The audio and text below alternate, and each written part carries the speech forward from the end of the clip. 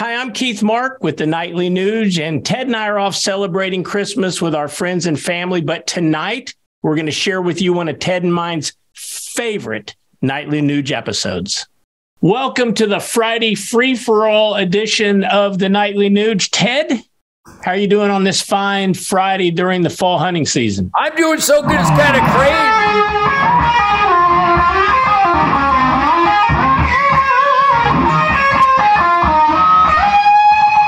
I kind of play some elk bugling, rutting music every day, but I got to tell you, I had the greatest tour of my life with the killer rhythm and blues gods of Greg Smith and Jason Hartless on the Detroit Muscle Tour, which, by the way, since it's Free for All Friday, the Ted Nugent Detroit Muscle record, a lot of people are saying it's my best ever, certainly killer songs. It's now available on vinyl at tednugent.com. And if I may, I've also just found out just this minute that these hats are now available at tednugent.com. They literally just came in, and it says, "I will not comply." When you tell me to do something stupid and immoral and that violates the Constitution and the Ten Commandments and the Golden Rule, there's a battle cry across this great country, Keith, and it looks like this: "I will not comply." And that's available at tednugent.com. So get the ultimate gift for people who are raising hell like we're supposed to be.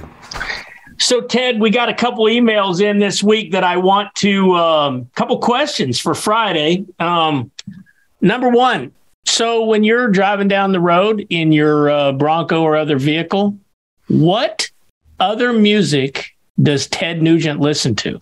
You know, I still celebrate that middle finger on fire of Little Richard. I mean, just put on Long Tall Sally or any of the classics by Chuck Berry or Bo Diddley, James Brown, Wilson Pickett, Stax Volt. I met the incredible Steve Cropper in Memphis on this tour this year during the Detroit Muscle Tour, and that was the guy that wrote Knock on Wood, Soul Man, Midnight Hour. Steve Cropper wrote Midnight Hour. So these are the classics that I still love to listen to. I love to listen to some of the new stuff by the Foo Fighters, but I'm waiting for the guitar solo crescendo, and it never comes.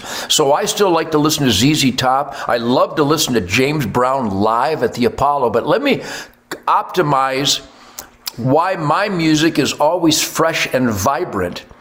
Because when I'm not, every day I get in my man cave cuckoo's nest and I grab a Gibson Birdland, plug it into some amplifiers and experiment with sounds and noises and textures and vocalizations. Because my music is so raw and uninhibited, dare I say ferocious and irreverent and sexy, is because I escape from the music.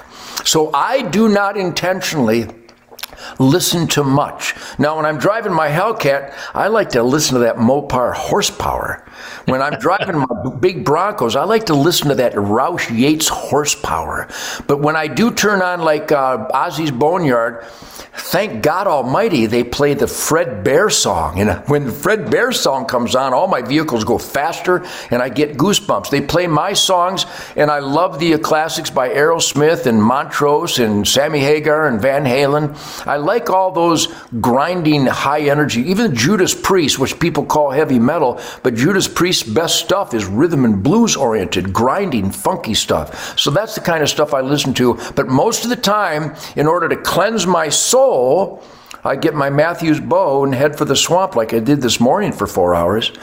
And that peace and quiet and nature's healing powers, it fortifies me to fight the treachery of this culture war turned spiritual war. Equally so, by the time I spend in the great spirit of the wild outdoors, it cleans out my ears and it cleans out my spirit. So when I pick up the guitar, it's almost like the horny Ted Nugent at 11 years old with his first loud amplifier. It's as fresh and raw and primal as anything. So silence begets grinding rock and roll music. All right. One more here from a young fella named Ronnie. He's 13. He lives in the state of Oklahoma, and he wants to be a guitar player, musician. What advice do you have for Ronnie to become a guitar playing musician like Ted Nugent? Well, number one, you got to be clean and sober.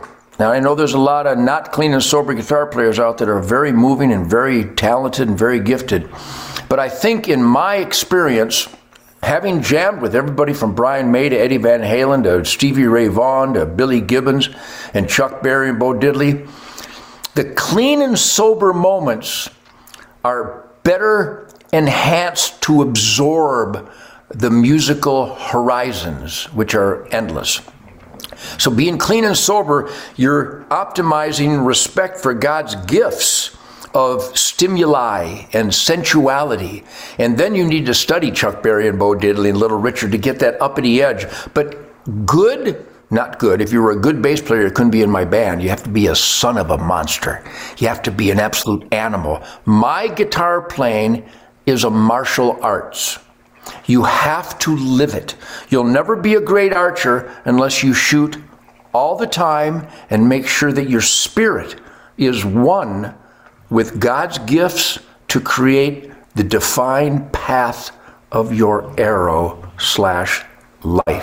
When you play the guitar, don't have too many minds. Let it be stream of conscious. Let the Spirit guide your hands, and you'll stumble for a long time, and that's very discouraging.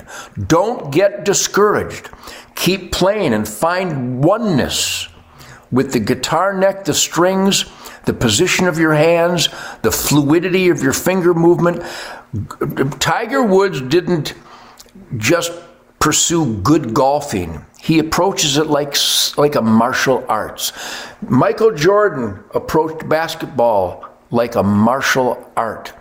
Parnelli Jones approached Baja racing like a martial art. I know they did. So my advice, especially for guitar playing, but it also applies to welding, teaching, parenting, farming, being law and order.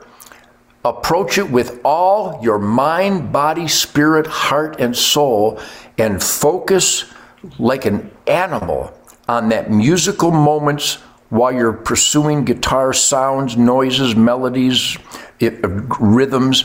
And if you do it that way, you'll be very, very happy. Because if you look in my eyes, I'm very, very happy.